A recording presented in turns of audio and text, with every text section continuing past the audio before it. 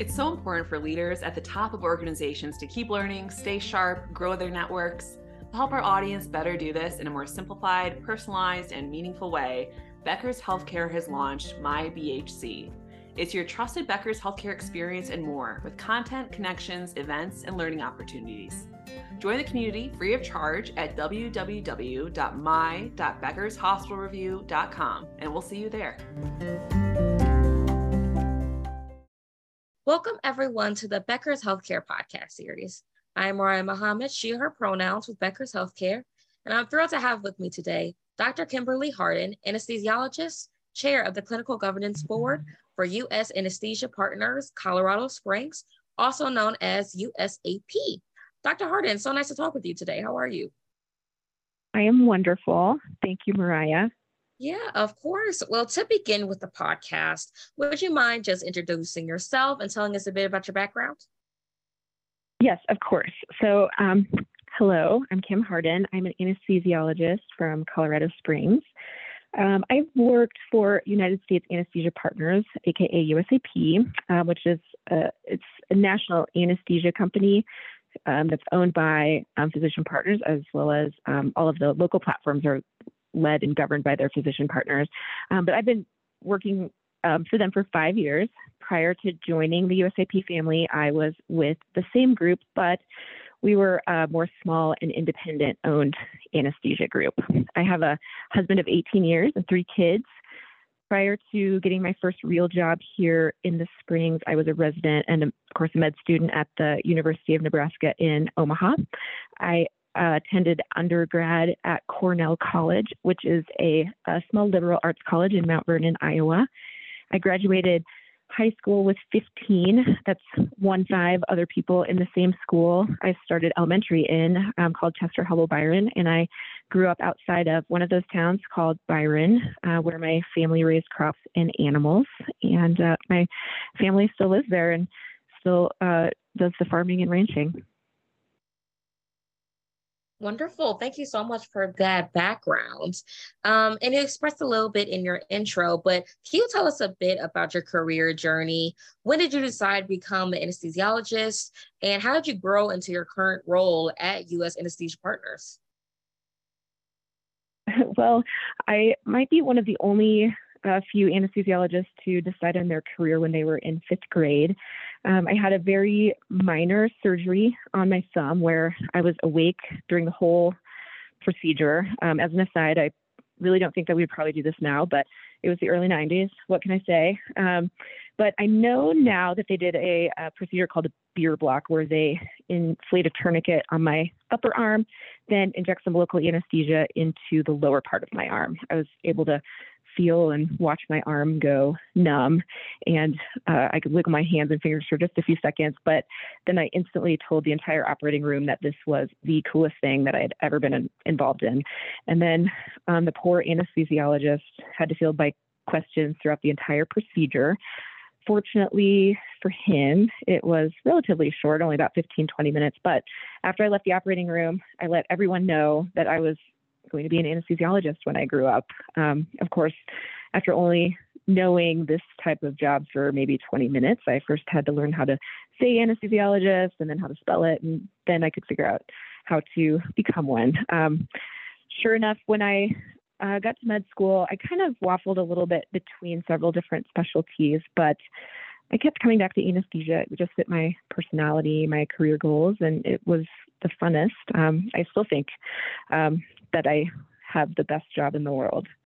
I started out in my group as just a regular guy. I went to work, I did my job, I went home. I really had never been interested in leadership positions or really never wanted to seek them out. However, after about being in the group a year, I did volunteer more out of curiosity for a minor position in our group doing some scheduling duties. I realized that I really enjoyed doing more than just anesthesia, and I kept raising my hand for other more local minor positions. And then I eventually decided I would run for an open board seat. After a couple years on the board, I really no longer had to raise my hand, but rather others sought me out for leadership roles within both the hospital that I work at Penrose St. Francis. I'm currently the chief of anesthesia there, as well as the OR medical director. But I also didn't have to seek myself leadership positions. People come to me and asked if I would be the chair of our CGB or our clinical governance board.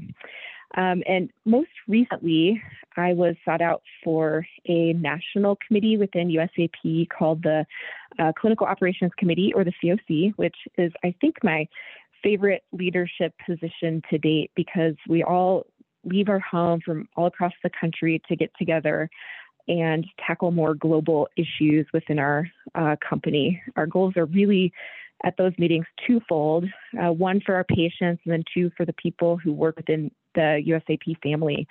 For our patients, our ultimate goal is to maintain USAP's high standards, and that means providing high quality anesthesia, with our main focus being on positive clinical outcomes and best in class service to all of our patients. And then for those who call USAP their work home, we also want to enable that all-important work-life balance and creating a positive clinical culture where anyone and everyone that is a part of USAP feels included and belongs. Wonderful. Thank you so much for giving us that background and a great story. And with all of the experience that you've had over the years, what have you learned about building your career as a woman? And is there anyone who has supported you along the way? So I think the biggest thing I've learned in building my career as a woman is that it's really not always easy to be a physician, a mom, a wife, a friend. I mean, being a woman, you wear so many hats at home, at work, and in the community. I've learned that it really is okay to take some time for yourself, and that it is okay to dial back some of those career aspirations, especially when they just don't fit with that time of your life and what's going on. I've learned to give myself grace when things don't always go the way I want or expect them to. And I've learned to let go of the constant emails, text pings I get when I'm at home, and allow myself to not feel bad if I don't respond immediately. And most importantly, I guess I've just learned that I'm never done learning. My life and my career is a constant work in progress. It won't always be perfect, but it's mine. I own it, and it is pretty darn wonderful. And as far as the people who have supported me, I really think that I have been so fortunate that from an early age, I constantly had people surrounding me that told me I could be anything I wanted. I could do anything I wanted. I would say my dad was probably my biggest fan and biggest supporter. I could call him up at any time, and he would help me to see more of the big picture plans and help me to not sweat the small stuff. I also was lucky enough to have very strong female presence in my residency program, and a lot of my attendings were just amazing women who fostered and grew that thought process that I already had in myself and for my fellow female physicians. My husband is also a really big believer in me and supports all of my roles and duties that take me away from my family on the daily basis. And I'm forever grateful that I chose him, and he allows me to be such a role model for my kids, especially my girls. For the longest time, my youngest two are girls, and they thought it was really weird if they met a guy doctor. They just never thought that it was possible for guys to be doctors. They thought it was only ladies. I don't want to say I never experienced female discrimination or difficulties as a woman. I think I just had a more overriding thought that I wouldn't let that negativity get in my way of what I knew I could do. Yeah, absolutely. And I'm so grateful you shared some of those things, because as a woman, I could definitely understand some of those aspects of working. And a quick follow-up question for you. What advice do you have for women, especially women beginning their careers in medicine? Oh boy. So I have lots of advice, but I would say the biggest advice I could give a woman starting her career in medicine is, I guess, kind of threefold. Number one, just give yourself time and grace to make mistakes and develop your own skills, your own thoughts and goals. and just realize that they will constantly be changing. So try to be flexible, try not to plan out every little detail. Number 2, surround yourself with positivity. Let any and all negative just wash off your back. You know exactly who you are and who you should be. Don't let anyone else tell you otherwise. And then I think number 3, it's okay to develop boundaries at work and to say no to opportunities, requests, whatever that may not fit into your life or your goals at that time. But it's essential to also say yes if it's something you are interested in or have been hoping for, even if it is a little bit scary. Make sure to ask for help if you need it. There's really no shame in that, and it helps you to grow as a person, realizing you won't have all the answers, but you can rely on others. It's really great to be part of a team. Yeah, absolutely. Thank you so much for sharing that. And before I let you go, Doctor, the last thing I wanted to ask you today is, what are you most excited about for the future? Is there anything coming up within, a couple months or a couple years that you're really excited about? So I think the greatest thing that I'm excited about, I'm excited about so many things because the future is all about possibility, and that is so exciting. In the next couple years, especially for USAP, one of our biggest things that we work on at the DOC, as I said, is belonging and being inclusive. And we're really working on making focus of the diversity, equity, inclusion, and belonging as part of our USAP culture. And we've made so much progress over the last year, even, that I think in the next 2 to 3 years, it's going to be it's going to be much better, and it's going to be wonderful. So I'm really excited about that.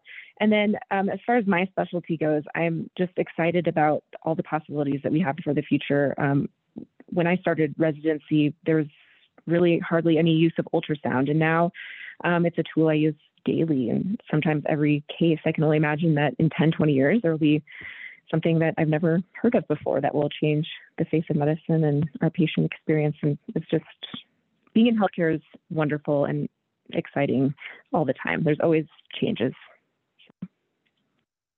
Yeah, definitely. Well, thank you so much for those final thoughts, Doctor. This has been an amazing discussion. So I really want to thank you so much for coming on Becker's Healthcare. And I look forward to connecting with you again soon. Thank you. I really appreciate you having me. Of course.